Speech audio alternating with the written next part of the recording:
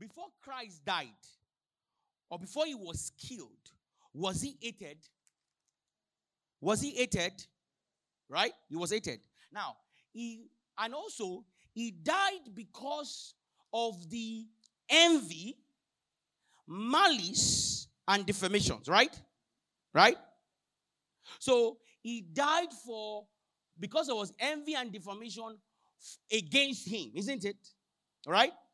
So now,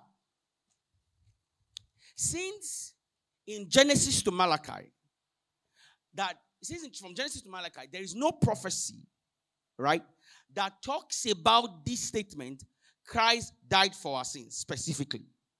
It must be that there must be a dominant theme that will buttress the death of the Savior within the pages, right? We will see this within the pages. How are we going to see this? So write this down. What is going on in 1 Corinthians 15 is that Paul arrives at this conclusion by the use of the motif in the Old Testament, the dominant theme of the Old Testament. So, the dominant theme of the Old Testament has now become the fact of the gospel, the explanation of the gospel. Now, let's take it one by one so you get it. What is Christ again? Anointed, right? Anointed. Now, so anointed means something that is sacred, right? Chosen or special, right? Now, and it means it's an office, right? All right? And that office comprises of what functions? Prophets, priest, and what? Messenger. So, we should ask, anyone, remember I told you, anyone who believes the gospel, right, has come into the office of the anointed. So, was the gospel said, preached, spoken about in the Old Testament? Yes or yes? Good. So stay with me, please. Stay with me. So can we say, was Abraham anointed? Abraham was anointed. Was Isaac, Jacob anointed? Was Abel anointed? Were they called prophets? Good. So if they were called prophets and they were anointed, that means they were Christ. Huh? I'm sure you should know that now. That means they were Christ. So let's move on. Was Abel persecuted? Huh? Was Abel persecuted? Was Abel envied at? Was Abel killed because of jealousy? Was David envied at? Was there an attempt to kill him? Is that a dominant theme of the anointed? So when God became a man, will he face that? The fellowship of the anointed. They share the same. So Paul read Genesis to Malachi and saw that there was a faith, right, that is appointed to those God chooses. And that faith is that they will die. So Paul will be able to see that when God became a man, he will also face it. So we can say the scriptures speaks of Christ being killed. Do you understand what I just did now? Are you seeing that? Don't worry, it will be clear as we go on. So now let's answer some of these questions, easy questions. Was Noah anointed? Was Noah mocked at? Good. Now, Moses, was he anointed? Was he persecuted? Of course. Was he rejected? He was. So, that means that there were anointed people in the scripture that were killed. Right? Right? Okay. So, it's not only Jesus, right, that faced the same faith. So, in Genesis to Malachi, what is the dominant theme, the motif of the anointed folks? Is that they will be persecuted at, right? Or they will be killed. Are you following? That's a dominant theme when you are reading. So, for example, David, when he was facing persecution, he said this in Psalm 22, my God, why have you forsaken me? David was not necessarily talking about Christ, even though that also implies that. But David said that because he was actually facing difficult times. Saul was pursuing him. Do you know what it means for the president of a nation to be after you? You are public enemy number one. Are you getting what I'm saying? So, now, Abel, who is Christ, right? That is anointed, is a prophet, was killed by his brothers. Is there an example like that? Who? No, Joseph was not killed. Is there another example in the synoptic? It's not Jesus' brothers that killed him. It's Jewish brothers that killed him now, right? Good. And Abel was a prophet. So, when Jesus said in John 8:44, please go there. John 8:44. John 8 chapter 44. Please, are you understanding what I'm saying? Okay. John 8:44. John chapter 8 verse 44. John 8:44. He says, you have your father the devil. Not you guys, oh. He says, the lust of your father he will do. He was a murderer from the beginning and abode not in the... When he says he was a murderer from the beginning, Jesus is referencing what Cain did to Abel. He was a murderer from the beginning and abode not in the truth. So Jesus is saying, guys, is there... What other law of interpretation is being applied in John 8:44 from yesterday's teaching here? Identification unifiers, right? Two timelines event, right? Two different happening at the same time. Can you remember? That's an example. I just want to share that again. So Jesus saw the Pharisees and says, you have the father, the devil. He was a murderer from the beginning. Now, of course, like I said, Jesus was speaking of Abel. And he said this because the Pharisees, they were planning to kill him. Right? They were planning to kill him. Let's see Matthew 23. Matthew chapter 23. Matthew chapter 23. Matthew chapter 23. Let us read from verse 31. He says, Wherefore, ye be witnesses unto yourself, that ye are the children of them, which what? Which killed the prophets. Fill ye up them the measure of your fathers. He serpents, he generations of vipers. How can you escape the damnation of hell? Wherefore, behold, I send unto you prophets and wise men and scribes, and some of them ye shall kill and crucify, and some of them shall ye scourge in your synagogues, and persecute them from city to city. 35. He says, that upon you may come all the righteous blood shed upon the earth, from the blood of righteous where? Abel, unto the blood of Zechariah, the son of Barachas, whom he slew between the temple and the altar. So, I want you to observe in verse 33, he called them, that is, he called the people that persecute the anointed, he called them the seed of the serpent. Are you following? He says, he serpent. He says, generation of vipers. So, and why will he call them this? Because they were going to kill the Lord's anointed. They were going to persecute them. The first person that killed the Lord's anointed is who? Cain.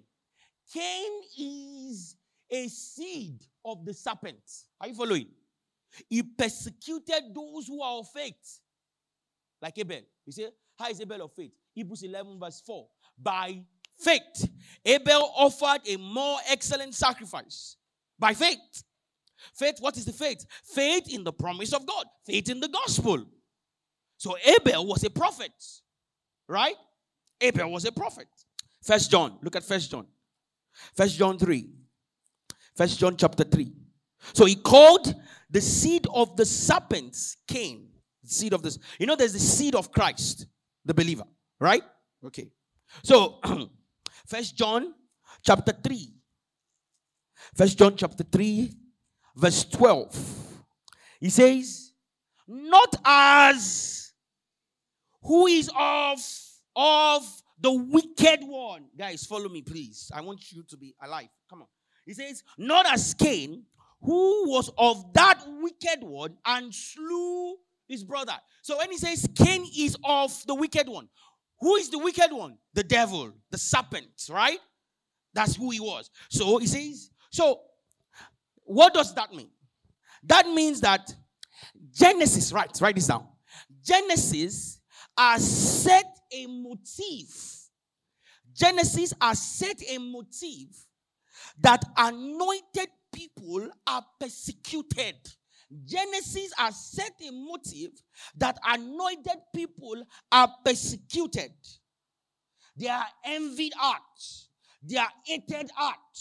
They are also visited with jealousy. And some are killed. Again, don't forget, what's a motive? A motive is a non-verbal prophecy. Now, brothers and sisters, if the Jews, some of the Jews have read the scriptures properly, right? Would they have been surprised? Or would they have thought that the Christ, that's Jesus now, is a political savior? Would they have thought that? No. Because they would have seen that they were men whom will have the seal of God that will face persecution from certain people. So they would have seen that this person would also die. Are you following? Are you following? So don't forget, a motive is a non-verbal prophecy. A motive is a non-verbal prophecy. Where is Emanuela? I've not seen her today. Okay. Sorry. Do you hear your name in the recording? Sorry. I did not see you, that's why. So don't forget a motive is a number. Now, so what that will mean will be that a motive is an event that happens frequently in Scripture. Luke 11. Very similar to what we read in Matthew 23. But go there. Luke 11.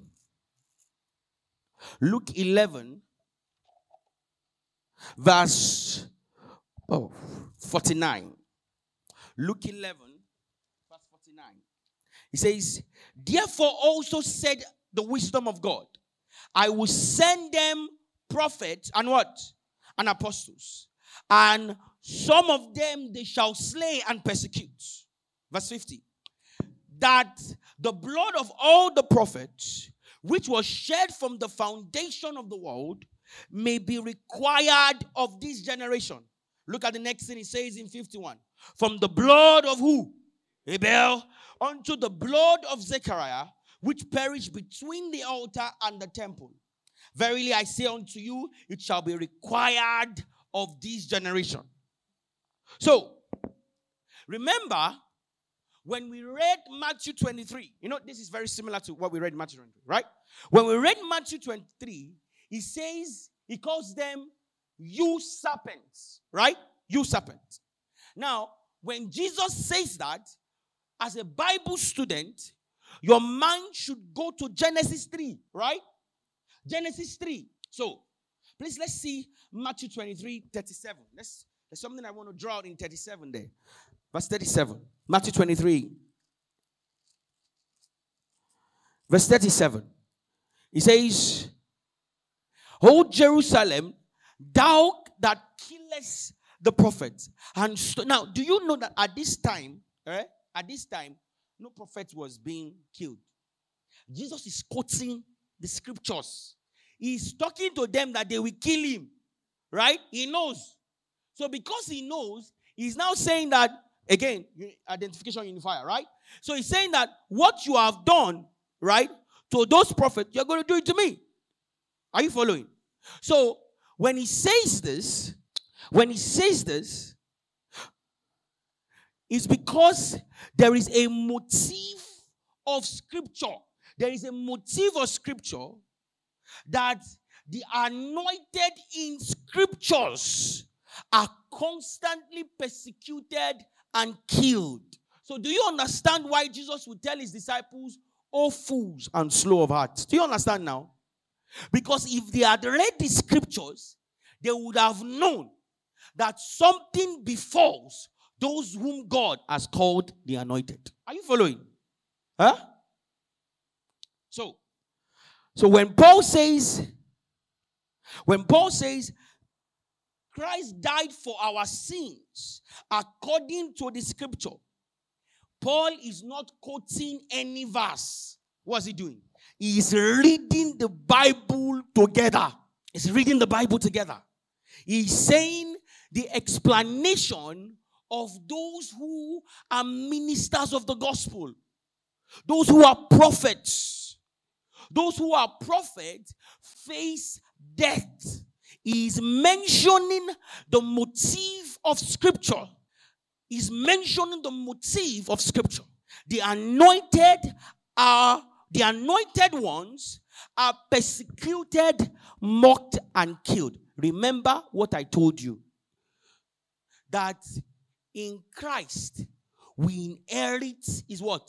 His office, right?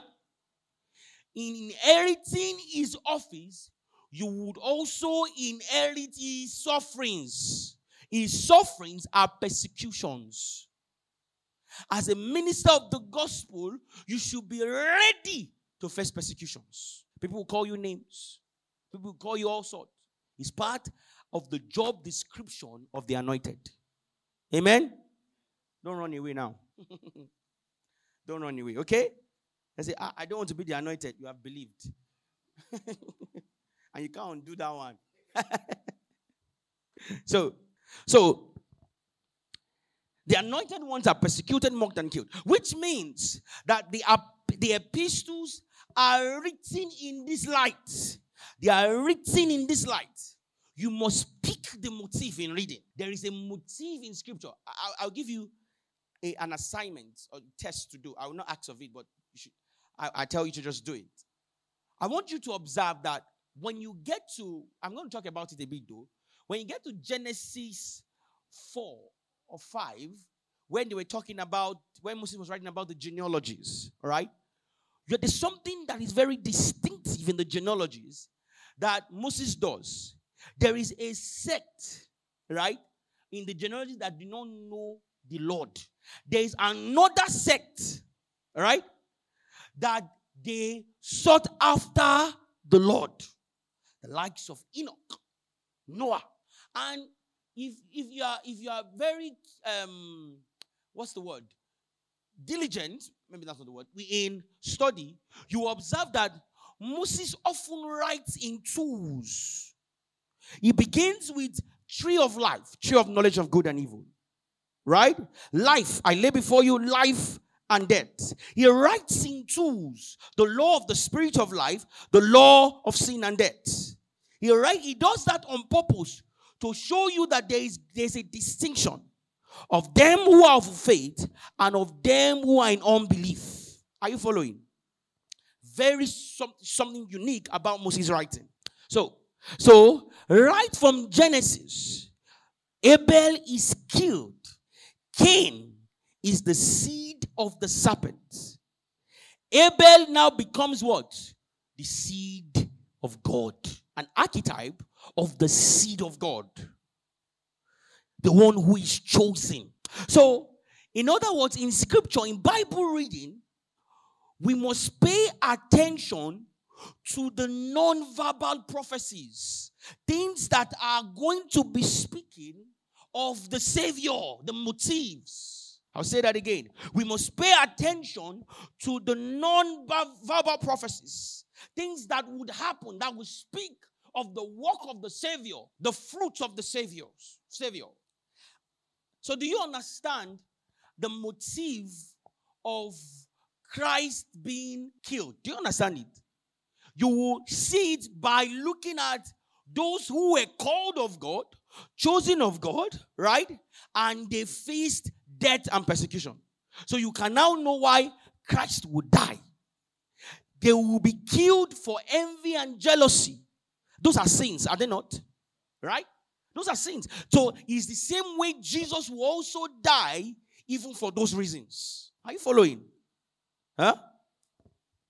Let's see another kind of motive. Pay attention.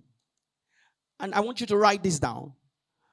Another kind of motive, I've already introduced it by talking about genealogy, right? Another kind of motive is the motive of birth. That is to give birth. B-I-R-T-H. Matthew chapter 1. Matthew chapter 1. In Matthew chapter 1, you will see that Matthew gives a genealogy that ends in verse 16 and 17. He gives you a genealogy that ends in verse 16 and 17. And in that verse 17, it leads up to the birth of Christ, right? Right? It leads up to the birth of Christ. So that shows us that birth, right, is a motive. Why is it a motive? It's a pattern leading up to something, right? Something God uses birth for his purposes. I'm going to show you. Let us see it quickly. Should I say it now? Okay, let's say it now. Genesis 3. Go there. Let's see. That birth is a motive. Genesis 3. Genesis 3. I should not say it now, but let's look at it so that it will probably clear any doubt in your mind. So birth is a motive. So that means that we can see God's word, right, in birth. God's word in birth. Genesis 3:15. Let's see it. It says, please look at the Bible. This one. Don't look at the screen. Look at the Bible. Genesis 3:15. I will put enmity between what? Thee and the woman, and between thy seed and her seed. He shall bruise thy head, and thou shalt bruise his heel. By that statement, it says, between thy seed and her seed. That introduces a birth motive of the Bible. God will begin to use birth to communicate his plans. Because when he says, bruise thy seed, right, between thy seed and her seed, that is giving birth, isn't it? Right? So God will use that to now communicate his plan. Do you understand? This is the beginning. This is Genesis 3. Okay. So when you look at this, as an enmity emerged, there's an enmity that has emerged. An enmity that will bruise the head of a particular seed. Right? And another one that will bruise the heel. Now, of course, we can readily say that this is talking about Christ. But no. Yes, Christ is there, but his seeds are involved. Those who will bear that office. Right? Even from the beginning, like Abel. Amen? Amen? Praise God. There should not be a motive of persecution now. Amen. Praise God. So, now, Genesis 4. So, something happens in Genesis 4.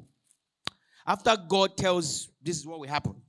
So, I want you to know that an enmity has emerged. Right? An enmity has emerged. Okay. So, in Genesis 4, in Genesis chapter 4, he says, and Adam knew Eve, his wife, and she conceived and bare Cain and said, I have gotten a man from the Lord. Now, why did Eve say when Cain was born, I have gotten a man from the Lord? It's simple. Because God already told her, right, from God's word, that he would tie his word to be giving birth, right? So she is thinking that it will be Cain that will begin to do this work, but she missed it, right? She missed it. So she had another son, Abel, right? Another son, Abel, right? And God now chooses that one. Is that a motive in scripture? Where God chooses the younger. You've not seen it in scripture. Where God will choose the younger. So God will say, I will not choose the one you think I will choose. It's a motive.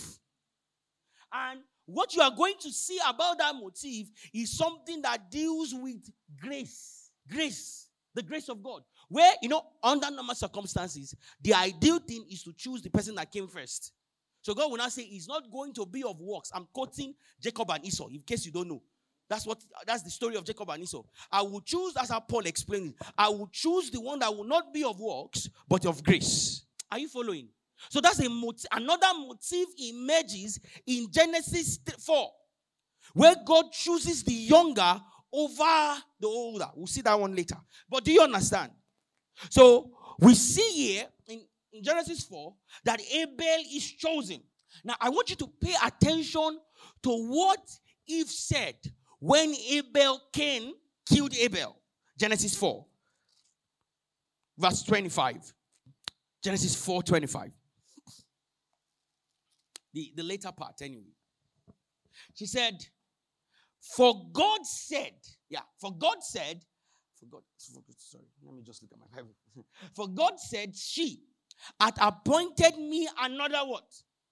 Another seed instead of Abel, whom Cain slew. So, in other words, the birth of Abel is God's word. It is God's redemptive method. It's God's redemptive method. How? Because God appointed him. God appointed him. God had chosen him. But Cain slew him. So, that method becomes a theme of scripture. That method becomes a theme of scripture. What's the method? That genealogy becomes theology. Please don't sleep now, please. Genealogy becomes theology. For learning the Bible, please stay with me. Don't get tired. Endure. Okay? So how someone is born and why he is born becomes a motive in scripture. Now, another birth that is redemptive in nature. Now, I need you to pay attention here because this is what I'm about to say is a bit complicated, but I believe you get it. Another birth that is redemptive in nature and that is by God's word is the birth of Noah. Now, before Noah, there was a man called Enoch, right? Enoch is like, I think, the great-grandfather of Noah. Now, Enoch lived till 65 years old. He didn't die there. But when he lived to 65 years old, he gave birth to another son called Methuselah. Right? Methuselah. Now, the name Methuselah, this is Genesis 5:21, is like a prophecy. The name Methuselah is like a prophecy. Methuselah means when he dies, it will happen. That's what Methuselah. That is, something will happen when he dies. Right? That's the word Methuselah. When he dies, something will happen. Now, I checked. Now, what made me arrive at this is that the Hebrew word of Methuselah is not really very clear. But Methuselah was mentioned in the New Testament. Right? So, the Greek word of Methuselah puts light on what that prophecy of that name is. Luke, let's see it. Luke 4. Luke chapter 4. Luke chapter 4. Are you there? Luke 4, please. I will encourage you in this place that you have your Bibles and you're really looking at what we're talking about. Because Luke chapter 4, verse 37. Luke chapter 4, verse 37. No, sorry, it's not Luke 4. Sorry. Let me get it. It's not look for. Luke, let's see. Luke 3. Luke 3. Luke 3. Yeah, Luke 3, not Luke 4. Thank you. Luke 3. Have you seen it? Luke 3. Luke 3, 37. So he says, which was the son of what? Methuselah. Now, Methuselah in the Greek means when he dies, there shall be an emission. Emission. E-M-I-S-S-I-O-N. Now, if you check the word emission, just normal word, emission means like a flood, right? A flood, that's the word emission, and an outpour of something. Emission means. So this shows us there is a prophetic implication of the name Methuselah, right? Something will happen just at the death of Methuselah. Something is going to happen. And like the Greek gives us a lead on that, there will be an emission. And like I said, it means a flood, right? A flood. Now, so who gave him that name? Methuselah, his father, Enoch. Enoch is a prophet. Enoch is speaking as a prophet. He's speaking God's will, right? So he's saying that an Enoch, knowing God's word through birth, right, that the seed of the woman will bruise, right? So knowing God's word at the birth of Methuselah, right, he says that this one, something will happen at his death. There will be a flood. So now, just put this as a side note before we just go on, because I wrote it here. That in genealogy, they don't include all their children. The Bible doesn't include. They only include the ones that matter. They only include the ones that matter. Now, so we know of Methuselah, right? And Methuselah, out of the children that from Enoch, is the one that lived the longest, right? And he gave birth to 3 sons. We have, not 3 sons. He gave birth to a son called Lamech. Lamech now gave birth to Noah. So, look at Genesis 5. Genesis 5. Genesis chapter 5. Genesis chapter 5, verse 29.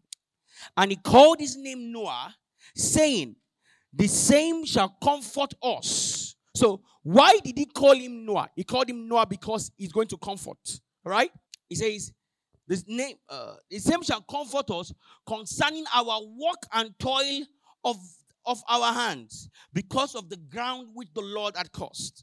So, they related Noah's birth, right, to the cause of sin, in that Noah's birth will bring comfort, right, to what sin has caused. Noah's birth will bring comfort to what sin has caused. Are you following? The word Noah, that word Noah, it means comfort. It means rest place. Rest place. So, because there are sin is on the earth and it's bringing curses, right? As a result of the seed of the serpent, a birth will come that will be rest, right, to the causes of sin. Do you get what I just said? There will be a rest, right? That will be an answer to the cause of sin. Is there someone like that in scripture? Which birth was that? Jesus. Are you following? So Noah means comfort, rest place. So just like Abel, Noah, birth is redemptive. It's a theology. It's a theology. Noah, it is said historically that Noah was born in the year of the flood. Methuselah died, rather, in the year of the flood, right? That is, the year the flood will happen. You know that flood that happened in the Bible, right? Methuselah died in that year. And Noah will be the answer, right, to what will happen after the flood. Rest. Are you lost? Are you sure? So, let us follow the narration, the reading of what we are looking at. Genesis 6. So, notice what happened after Noah's birth in Genesis chapter 6. Now, we've looked at this already, but let's, we say in Genesis is the Son of God's name, right? The Bible says the sons of God came into the daughters of men, right? We've looked at that. Now, so do you notice something? What did I tell you that Satan does? Sorry? No. When God has a plan, you said that's what he said, a direct opposite. So, what have we been seeing? We are seeing that God is using birth to begin to create his plan, right? So what does Satan do, right? He now begins to use that same method to also bring about his own plan, right? So that's what we read here when he says, the Son of God saw the daughter of men, and they were fair, and took them wives of all which they chose. Are you saying that? Okay. Now, so notice the counter strategy of these ones. Since God uses birth, right? And he will use birth to redeem man, and man, evil spirit or the devil, tries to counter this. So there is a counter narrative to the theology of birth in scriptures. So, now, like I said, Noah's birth was to bring comfort, right, to what sin has done. And you guys answered it correctly, that it's a motive. There's somebody that was like that, which was Jesus. So that's a motive, isn't it? Now, another one. Looking at birth, another one. Now, the next birth that was redemptive was Isaac, right? Isaac means laughter. Jacob's birth too was redemptive, right? That's Genesis 25, verse 22 to 23. You see it. Genesis 25, 22 to 23. So, there is theology in birth. Let's read verse 23 of this. Let's read verse 23. It says, and the Lord said unto her, 2 nations are in thy womb, and 2 manner of is this Moses writing? Is this Moses? He's writing. He said, 2 manner of people shall be separated from thy bowels, and the one people shall be stronger than the other people, and the elder shall serve the younger. Are you saying that? So, now, another birth. So, look at how we have been coming from. Abel. Yes. Abel. Noah. Enoch. Wait, no, Abel, Noah. Who again? Who did we see? Isaac. Thank you. Now, yes, Jacob. Yeah, let's Jacob is before Isaac, right? So, Jacob, Isaac. Now, another one in the timeline will be who? Moses, right? Does Moses' birth carry God's word? It does. So, what will that tell you if you are reading scripture? That redemption will come through somebody that will be giving birth to. Right now. Because for all the births we have seen, their redemption is coming through birth. Are you getting what I'm saying? So that is the pattern, the motive. Do you get what I just said? Do you understand? Why people looking like this now? People are looking as if that this man talk your own and go. Do you understand? Okay. So let me say what I said again. That we must see that redemption would happen by somebody being born. By somebody being born. So, now, I didn't say this, but I believe this is very, very, very true. Very true.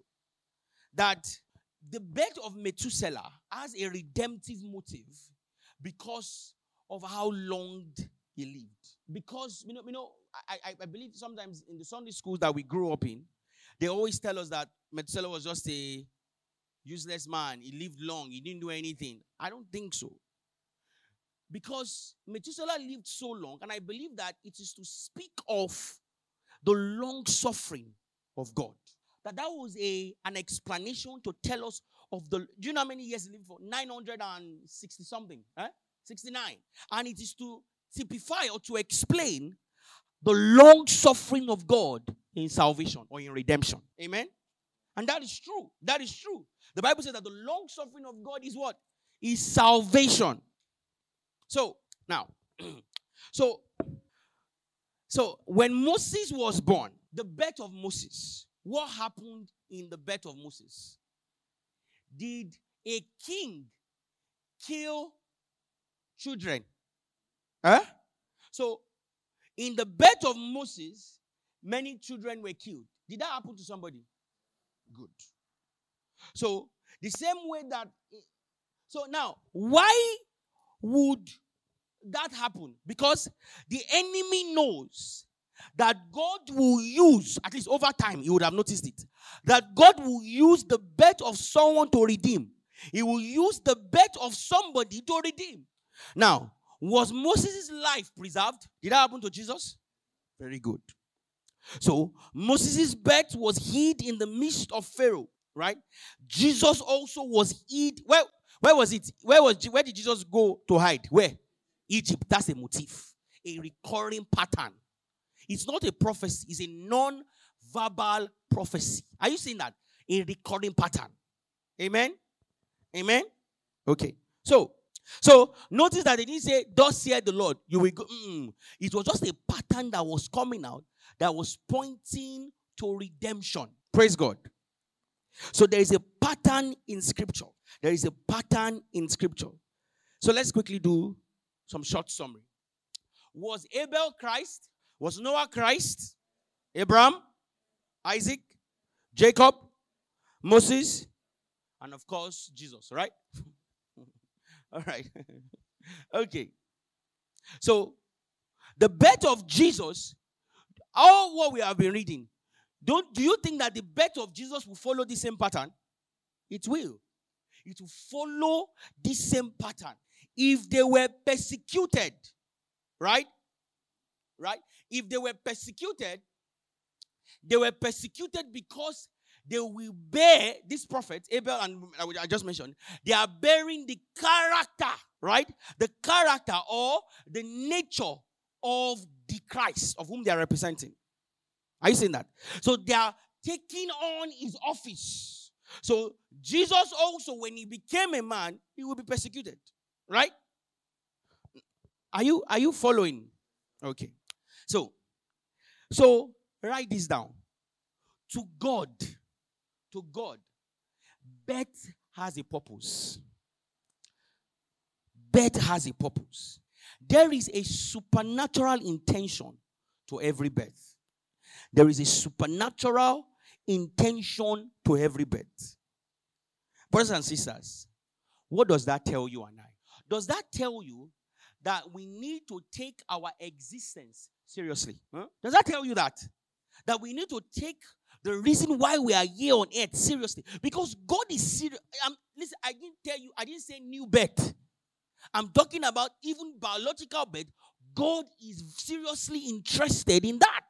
Amen? Amen? Okay. So, okay, that's true.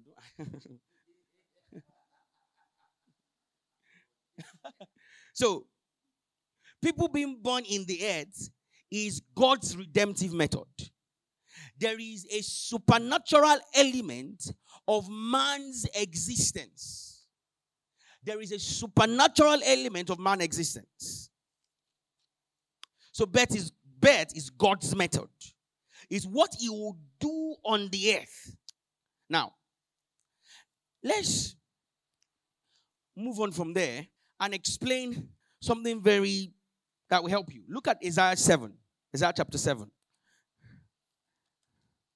Isaiah chapter 7.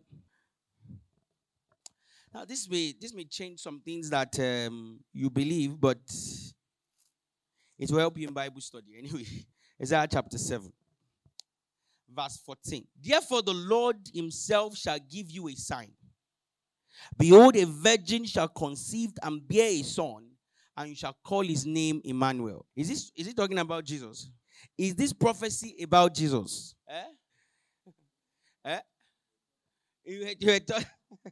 Okay.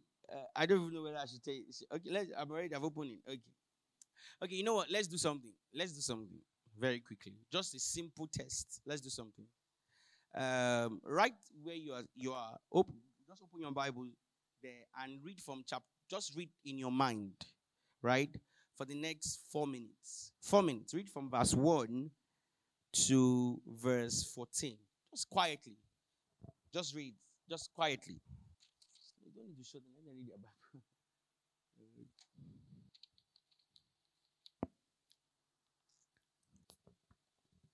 You have 1 minute more. Amen. So in the reading, what could you see? You did not say anything. What could you see in the reading now? Just anybody. Don't worry about whether you're right or wrong. Just say what's it. There's a war. Good. That's a good point. War. War between who and who? That's good. As another kingdom. Yes. That's true. Can we give him the mic? He's saying something.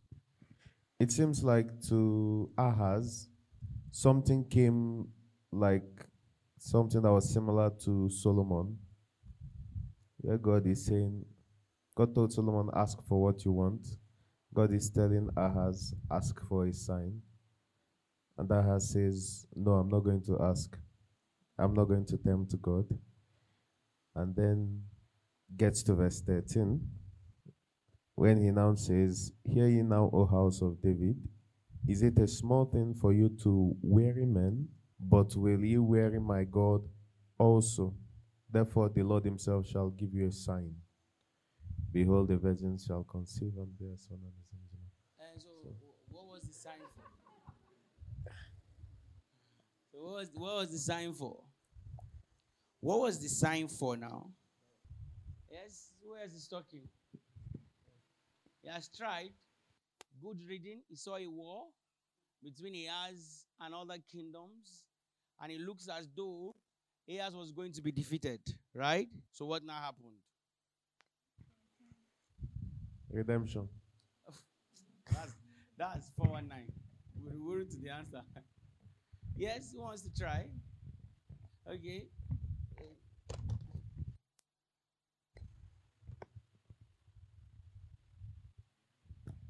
I think from the reading, the sign was to show that God was going to be with them in the war, for what I can see. Pastor, that's good. Pastor Joy. Sorry. Mrs. Infine, yes. Mrs. Infine. Pastor, I'm sorry, ma. Yes. That's a good point. Yes. The sign was for Ahaz, but there's Matthew 1, We're going 23. We're going there, man. We're going there, man. That's true. So anybody want to try? Pastor down west. Okay. Yes, there's Matthew 1, and I'm going to explain that. But I just want I wanted us to stay with the reading. Now, so what is playing out here is there is a war going on. And it seems as though Ahaz was going to be defeated. Right? So God comes through Prophet Isaiah, right? And tells him, don't worry, you're not going to be defeated. Ask me anything, right? And I will save you from the war. So it looks as if Ahaz was playing the humble guy. I will not ask, and things like that. Then Isaiah now says, let's read together. I'm going to explain. Let's read together. He says, and he said, hear ye now, verse 13, O house of David. Is it a small thing for you to weary men, but will he really my God also? Therefore, the Lord himself shall give you a sign. Behold, a virgin shall conceive and bear a son, and shall call his name Emmanuel. So, now, there's something I didn't tell you to do. So, go to Isaiah chapter 8. I'm explaining it now, so you see. Isaiah chapter 8. Isaiah chapter 8, verse 8. Isaiah chapter 8, verse 8. Yes, it says, and he shall pass through Judea, he shall overflow and go over, he shall reach even to the neck, and the stretching out of his wings shall fill the breadth of thy land, O. So, Emmanuel is somebody's name. Amen? It's someone's name. Okay, let's go back to 7. So, the sign that God gave King Ahaz, it was for what?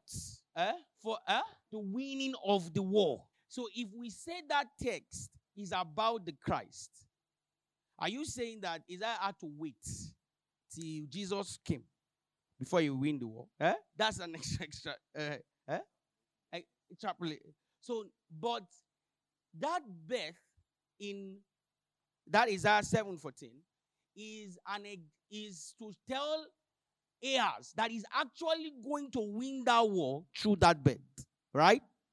So that is the contextual reading, right?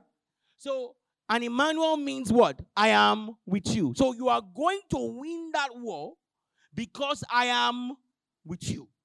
Now, do you understand that part?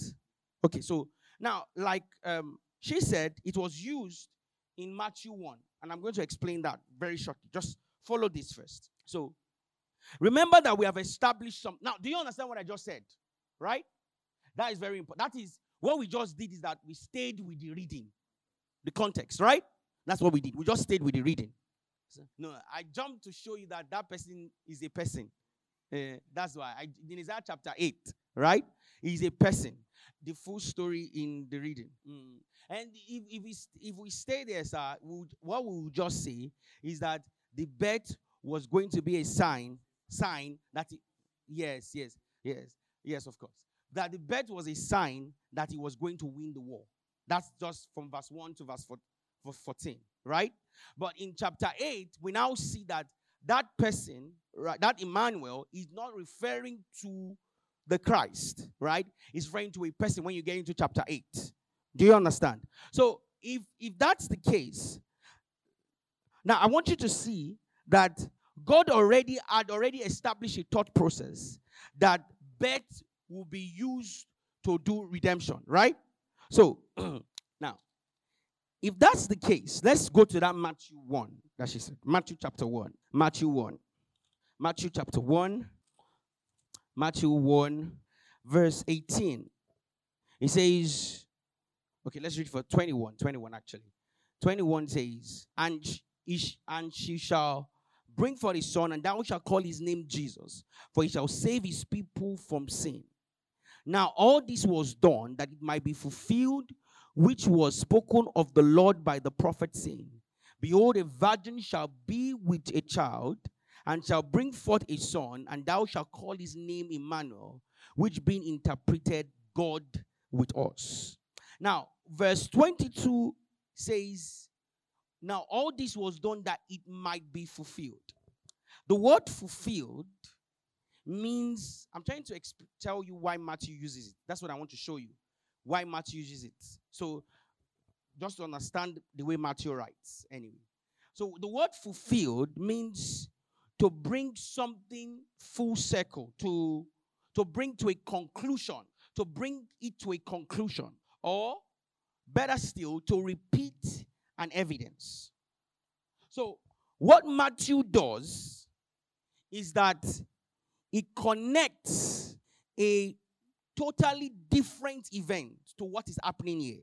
Now, Matthew is not saying that Isaiah was prophesying about Jesus. Now, do you notice that Jesus was never called Emmanuel, right? He was never called Emmanuel. Why? Because that was not the name he was given. He was called Yeshua, Jesus.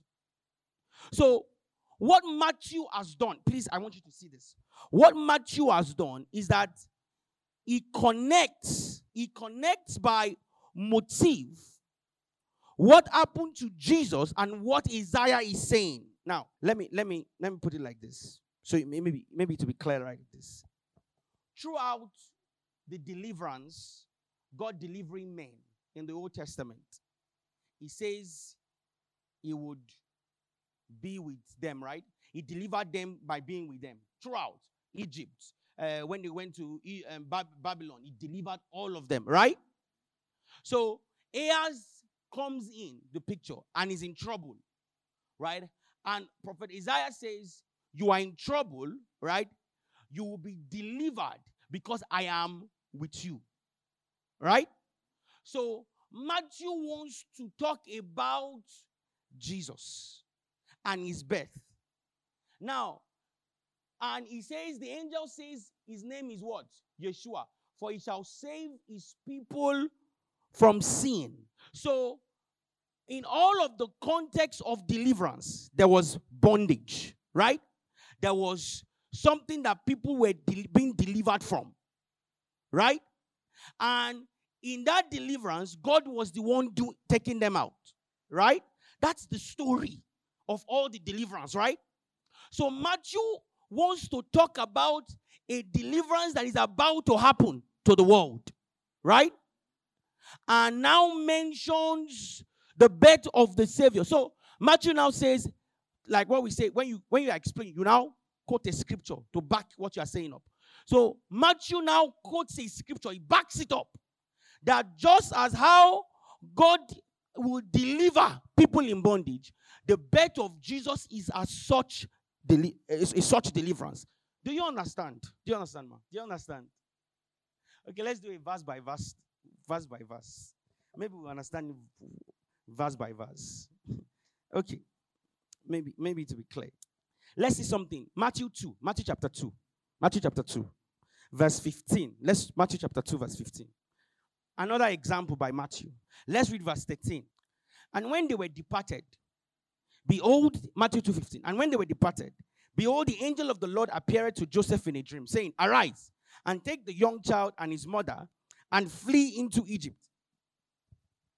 And be thou there until I bring thee word. For Herod will seek the young child to destroy him. When he arose, he took the young child and his mother by night, and departed into Egypt. Verse 15. And was there until death of Herod, that it might be fulfilled, which was spoken of the Lord by the prophet, saying, out of Egypt I have called my son. Now, are you ready for this? Okay. Go to Hosea 11. Matthew is quoting Hosea 11. Hosea 11. Are you ready together? Is Hosea talking about Jesus? This is an historical account. Right? This is something that happened in history. Are you saying that? So, what is Matthew doing? This is Matthew's style of writing. Matthew is taking similar stories, right? He's taking similar stories that resembles what is going on with Jesus. Because look at what Matthew interprets in Matthew 2. Joseph have gone to Egypt because of the killing, right? And an angel now appeared that they should leave Egypt. Matthew now says, let me back it up, right? So Matthew is using a similar story to relate with Jesus. It has nothing to do with Jesus. Do you see it? Another example. So now, Hosea, hold on. Let me just say this for commentary in your notes. Hosea 11:1 is not a prophecy, but an historical fact. An historical fact that Israel being called out of Egypt, right? So now, where is Hosea in the biblical timeline? Hosea is speaking to Israel in Babylon. Huh? So Hosea uses a motif in scripture that God calls people out and saying that God will call out people. Do you understand? So Hosea isn't prophesying. He's referring to something that God has done before and that he will do it again. Do you understand? So, Matthew sees the life of Jesus, right? The life of Jesus as a fulfillment of prior events of scriptures. That's what Matthew is doing. Hosea wasn't prophesying about Jesus at all. Amen? So, but what Matthew does is that Matthew finds a connection, right? He finds a connection between what is going on and what is happening in the story of Jesus. Do you see it? Okay. So, so in Matthew 1:23, Matthew isn't referring to Isaiah's prophecy. He is quoting a text, right? He's saying that this experience, right, that is happening to Jesus, let me liken it to this experience that is happening here. Are you following? That is how Matthew writes. Okay, let me show you another one. Matthew 8. Matthew 8:16. Matthew 8:16. Matthew chapter 8, verse 16. He says, and when the evening was come, they brought unto him many that were possessed with devils, and he cast out the spirit with his word, and healed all that were sick. Now, then he says that it might be fulfilled, which was spoken by Isaiah the prophet, saying, himself took our infirmities and bare our sickness. Now, Jesus healed the sick, right? But do you know that if you read Isaiah 53, right? If you read Isaiah 53, when Jesus, what Isaiah is talking about is how Jesus took sin. That is sin. Are you following? Isaiah 53 is talking about how Jesus took sin. So what does Isaiah do? What does Matthew do? Again, Matthew is saying that he's relating that story of Jesus to something that Isaiah speaks of. Are you following? So, like I said, Matthew finds a connection because in that prophecy, right, it relates to the activities of the Christ. Do you understand? Amen? Okay. So, in case you don't understand, let's do verse by verse study. Go back to Isaiah 7:1. Let's do verse 1, verse 2, verse 3. Don't worry. Let's do it. In case, don't worry. So, in case you don't understand. Oh, yeah? Go there. So, verse 1 says, in verse 1 and 2, there was a war, right, with the Syrian king, right? The Syrian king is about to invade the camp of Ahaz. So, this already introduces you that it doesn't have anything to do with Jesus. Rabbi? Okay. Verse 3. Between verse 3, because of time, I'll be fast. Between verse 3 to verse 6, God sent Isaiah to Ahaz, right? Right? Now, so in verse 7 and 9, it says, thus saith the Lord God, it shall not stand, neither shall it come to pass.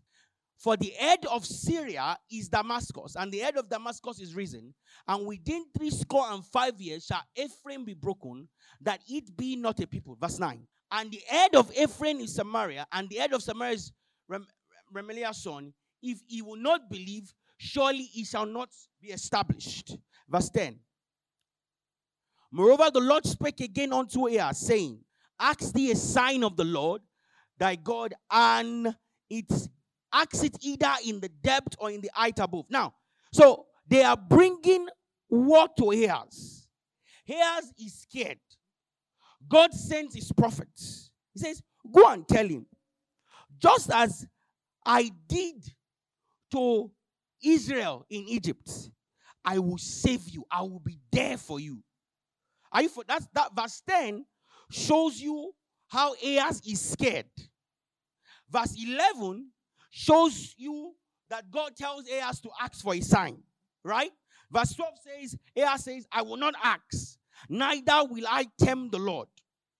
Now, verse 13 now says, hear ye now, O house of David. Is it a small thing for you to weary men, but will ye weary my God also? In other words, into verse 14, is this a prophecy about Jesus or a declaration of God's protection from the invasion that is coming. Protection. Because God is saying that this birth will prove to you that I will protect you from the invasion that is coming. Do you understand? So, the point of why he's called Emmanuel, right, is that for in redemption, God is with us. So this is the point. This birth, right, is also a motif like other births that God will redeem and deliver when there is trouble. Are you following? Is it clear? Is it clear? I hope so. Anyway, praise God. So, write this down, please. Write this down. I would have to be very fast now. I'll be very fast. So, Emmanuel means God with us. And it's a reminder of how God was with the children of Israelites when he brought them out of the land of Israel with Moses. He tells Moses, I will be with you. The same way he tells Jacob, remember, when Jacob was to leave Laban's house, he tells Jacob, I will be with you. So, that statement, I will be with you, which is the word Emmanuel, is what we can call God's Exodus title. God's Exodus title. So that means that the name Emmanuel is also a motif. Remember, let me tell you how I just established it is a motif. Did God tell Moses he's going to be with him? That's Emmanuel. Did God tell Jacob he's going to be with him? That is Emmanuel. Right? Now, did God tell Ahaz he's going to be with him? That is Emmanuel. And for every place God is saying that, he's saying that he will deliver. For example, when Jacob wanted to go and see his brother, Jacob thought that his brother is going to kill him. So God said, no, I will be with you. Right? So he gets to Ahaz and he's saying that I will also deliver. So that's a recurring pattern, isn't it? So that's a motive also. Now, so Emmanuel is a motive. A motive of what? A motive that God will rescue. A motive that God will rescue. That God will rescue. So when Matthew says it in verse 23, Matthew is saying that the birth of, please write this down, that the birth of Jesus is an Exodus experience. What does that mean? God is about to liberate. Do you see why Matthew quotes it? Amen? Do you see why Matthew quotes it? God is about to liberate. Why will Matthew quote it? Because Matthew has seen, right? There is a motive in scripture that when God is with somebody, right, or with a people, he wants to cause deliverance. He wants to cause liberation. Are you following? Are you there? Okay. So he says, so by saying God with us, relating it with Jesus, Matthew is saying that the birth of Jesus is an Exodus experience. God is about to liberate. He's about to set free. He's about to raise a nation. Is it clear? Is it clear? So, can I say the name Emmanuel, when you look at the motive of in scripture, is an office of what God wants to do. Right? Okay. So, Matthew 28. Matthew 28. Verse 20. He says, lo, I am with you always. Lo, I am with you always. Matthew 18. Quickly now. Matthew 18. Matthew chapter 18. Matthew chapter 18. Verse 20. Matthew 18. Verse 20. He says, where 2 or 3 are gathered in my name, there I am. There I am. That word I am is taken from Exodus, right? I am. Now, so if you go back to Matthew 16, so remember, we just said something that by using the word Emmanuel by Matthew is relating that God is about to create a nation. He's about to liberate people, right? Okay. So when hold on, before you change it to Matthew 16, where he says, for where 2 or 3 are gathered in my name, there I am in the midst of them. Is this church? Is this church? This is church. Where 2 or more people come together, it's church. So he's saying that I am in their midst. I am in their midst. So now, go to Matthew 16 now. Go to Matthew 16, verse 18. He says, thou art Peter, and upon this rock I will build my church. The word church is the word ecclesia, which means called out. Called out. So, did God call out Israel out of Egypt? So, by calling Israel out of Egypt, what does he do? He calls us out of darkness, right? He calls us out of sin. In other words, the church is an exodus people. We are an exodus people. People called out of darkness, called out of sin. What that means is that Jesus, therefore, bears the office of the Emmanuel, the one who will deliver and call out people. Amen? Amen? So this is a Bible motif. It's a Bible motif. It's a non-verbal prophecy. A non-verbal prophecy. So, the birth of Jesus, let's begin to bring what we're saying home quickly. The birth of Jesus is like the birth of Abel, the birth of Noah, the birth of Jacob, the birth of Moses, and also like the child of a virgin in Isaiah 7:14. His sufferings, that's Jesus' sufferings, are like the sufferings of Moses and David. They're like the sufferings of Moses and David. So, when you say the word became flesh, you are saying, just like how we started from, first of all, this is number one. You are saying that the word of the Lord, who was God in the Old Testament, that angel that we saw, that had a supernatural function, we now see him in the natural, right? We now see him in the natural. He comes like a man, right? So now he's like a man like Abel, right? He's like a man like Noah, right? He's like a man like Abraham, right? So if he's like that, he now takes their sufferings, right? He takes their personalities upon himself, and he now wears that office. Amen. He wears that office. So, Jesus' betrayal, right? Is that the first time they betrayed the anointed? No. It was Judas called to betray Jesus. No. Judas just picked a wrong motif in scripture. No, that's what Judas just picked a wrong motif in scripture. He decided to choose those who have betrayed the anointed. And not the first time. Exactly. So when we say Christ died for our sins, when we say Christ died for our sins, it's not a particular verse in the scripture. It is the general theology and motive of the scriptures. If he bore our sins, right?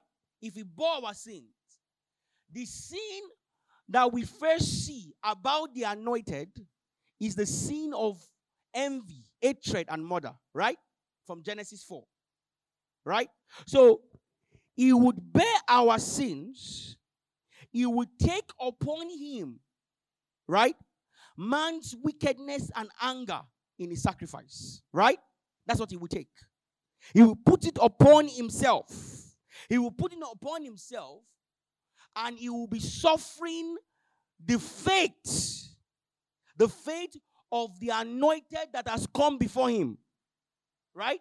And this is consistent throughout the Bible. Is it clear? Are you sure? Okay. So, now, so the office of the anointed, therefore, is an office that speaks of a ministry, and it speaks of sufferings. It speaks of sufferings. This suffering is persecution. Now, in other words, the stories in the Old Testament,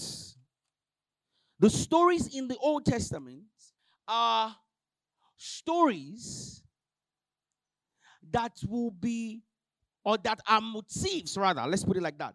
The stories in the Old Testament are motifs that speak about the gospel. I'm going to show you one, and we close from this story. Here. Now, how many of us know the story of Rahab? Do you know the story of Rahab? Right. Now, that story, the spies, right, went into Jericho. And they now said, so Rahab was the one that accepted them. And what we know is that Rahab, by accepting them, our own house was not destroyed. Now, will you agree with me that that is the gospel, right?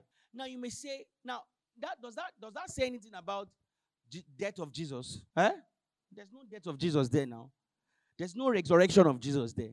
Abi? But is that the gospel? Why? Simple.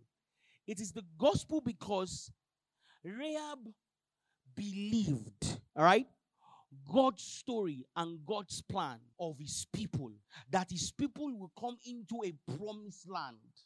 Rahab believed that God called Israel out of Egypt, rescued them, and defeated the gods of Egypt to bring them to a place. She believed that. And is that the gospel? To be rescued from Egypt. Right? To be rescued from bondage. So, if that is the gospel, for example, another one is Abraham's faith. Did Abraham hear about the death of Jesus? Did he hear that? No.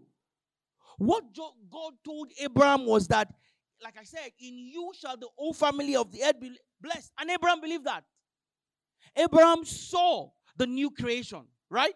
Abraham saw the family of God. So, why will we say that the death of Jesus and his resurrection is an explanation? Is because all those events, right? How those events will be achieved is how Jesus died and was raised from the dead. Is it clear? Okay. So Christ dying for our sins is that he bore these offices. That is, he took on these offices. So, just like they were saviors. These men are called saviors. He is the savior. Right? He is the savior. So, just like they were called sons, because they were called sons, he is the son. They were called Christ. He is the Christ. Right? They had kings. Right? He is the king. There were priests who served the Lord. He is the priest. It's called the high priest. Are you seeing that? Now, they are servants, right? He's also the servant. So, in other words, we can write like this, right? Jesus is like David, right? Jesus is like David. You know, people say this, that God has called us, and this may be very funny to some people. God has called us to be like him. You cannot be like God, but you can be in his likeness. Do you understand the difference? You can be in his likeness because we are called to act in his image, but we are not the image. Do you understand? So we are called to act in his likeness. The only person is only God that can be like us. And that's what he did. Do you know what it means to be like someone? That means you embody everything about him. But we, in the new creation, we are in his likeness, right? In his image. Are you following? So, is God has not called us to be like him, because there's none like God, really, right? There's none like God. But we are called to act in his image and in his likeness. That is identification. That's identification. That's identification. So, when David cried, my God, why have you forsaken me? And you know, Jesus also said the same thing, right? On the cross.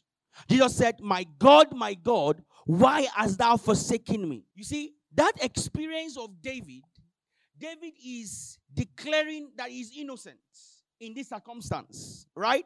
He's declaring that and he needs to be rescued, right? It is the same thing Jesus is doing. That Jesus is saying, I am not the one who is in sin, right? I am taking on this suffering for humanity. Praise God.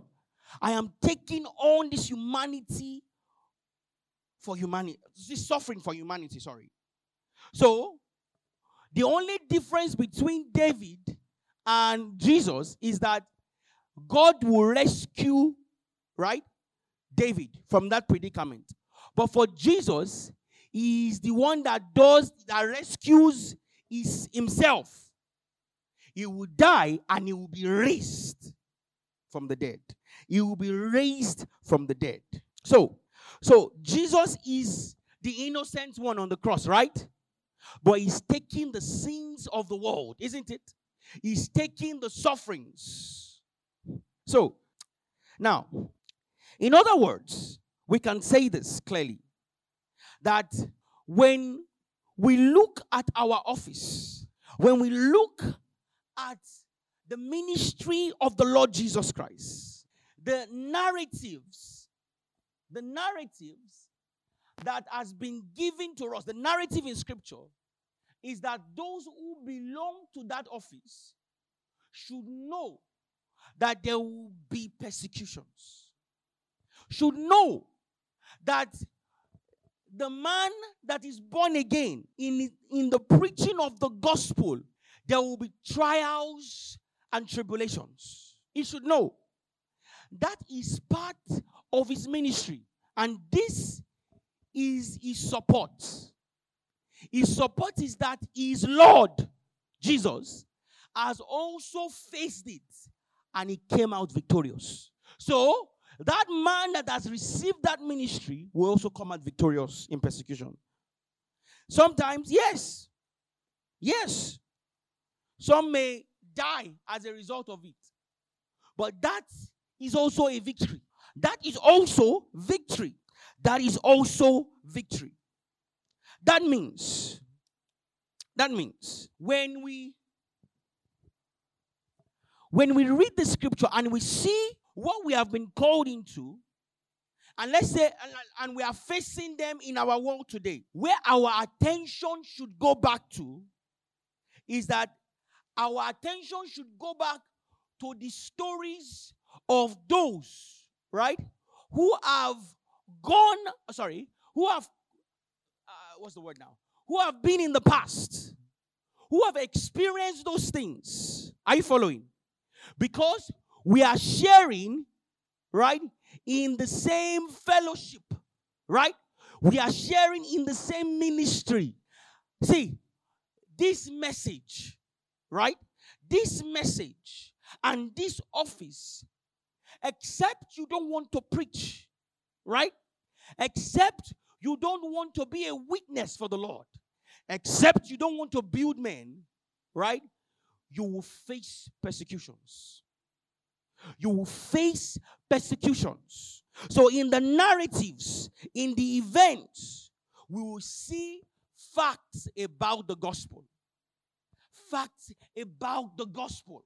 Fact about the gospel. Let me show you one place, a motif in scripture. Just one.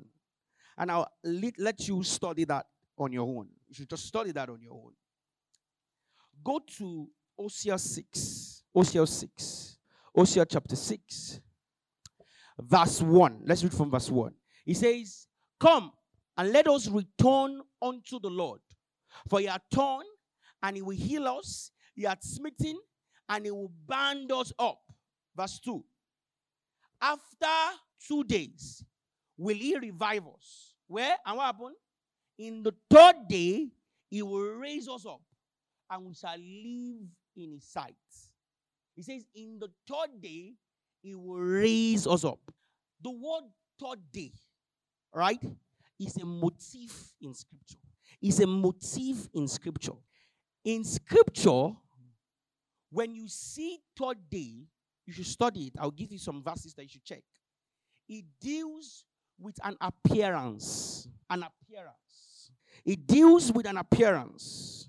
So, third day is a motif of appearance. Look at Exodus 19 very quickly. Also, I'm done. I just want you to study this on your own. Exodus 19, verse 9 to 11. Exodus 19, verse 9 to 11. And Exodus 19, 17 to 20.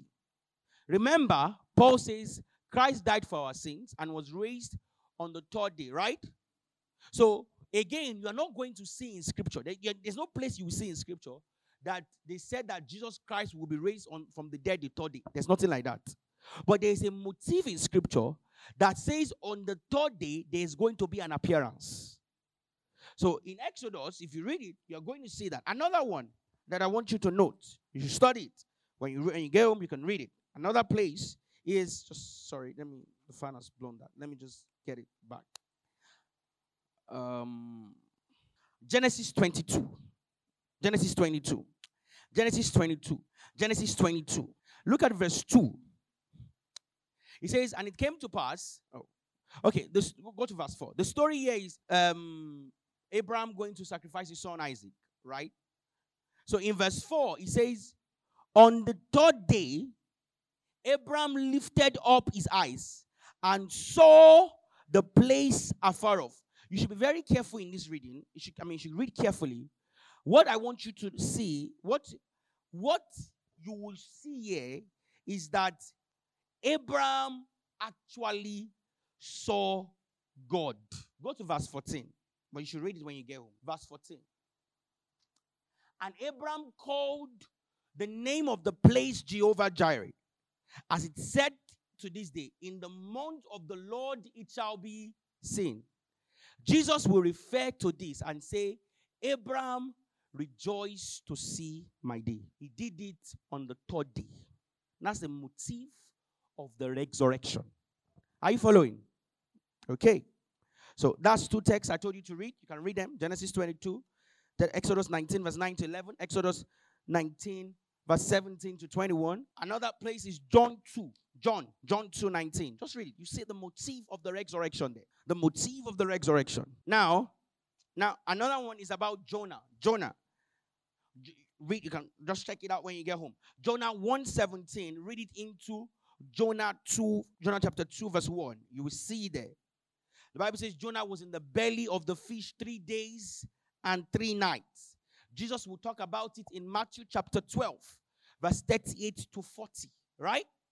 So it means that, again, just like how Paul did for the dead, for the resurrection, Paul is bringing the event of the Bible together and he calls it the gospel. He calls it the gospel. So, write this down. So, in the gospel, are there people killing other people? In the gospel, are people killing other people? Yes. So, in the gospel, we see human wickedness. We see betrayal. We see human treachery. These are part of the gospel. These are part and parcel of the fact of the gospel. So, our attention is that we must constantly be going back to read the narratives, the events, and the facts about the gospel. When you read the stories in the Old Testament, those stories you are reading God's persuasions about his plans. That's what you are reading. That's what you are reading. So God's word is in events, is in narratives, is in stories. The gospel is in the stories of men, in the narrative. Is in the stories of men, in the narratives. And in those stories, we are seeing the plan of God. Those who is calling and those who is sending with his message. Those who is calling, those who is sending with his message. Those who believe and they are preserved from destruction. Like Rahab. Huh? Like Rahab. Just to give you a clue read the story of Esther, right? And find out when Esther appeared before the king. You will see that Esther appeared on the third day. The third day deals with an appearance, a motive of appearance. So in the resurrection, the church emerges. The church emerges with a mandate. The church emerges with a commission to be a representative of God's presence on the earth. That's why we are called heirs. We are called sons of God. So, in other words, what we see throughout the scripture is that we are seeing every time you read a story in the Bible, what I'm telling you to do is that I want you to see how God is communicating his plan and purpose in that story. When you see that, you will now see how God is interested in the story of your life. You will see that God will want to use the things that are happening to you so that you can use it to pass across the message of the Savior, Jesus Christ. Amen? Amen? Amen? So, I close with this. That we have been commissioned in Christ Jesus to speak of God's plans and purpose for the earth.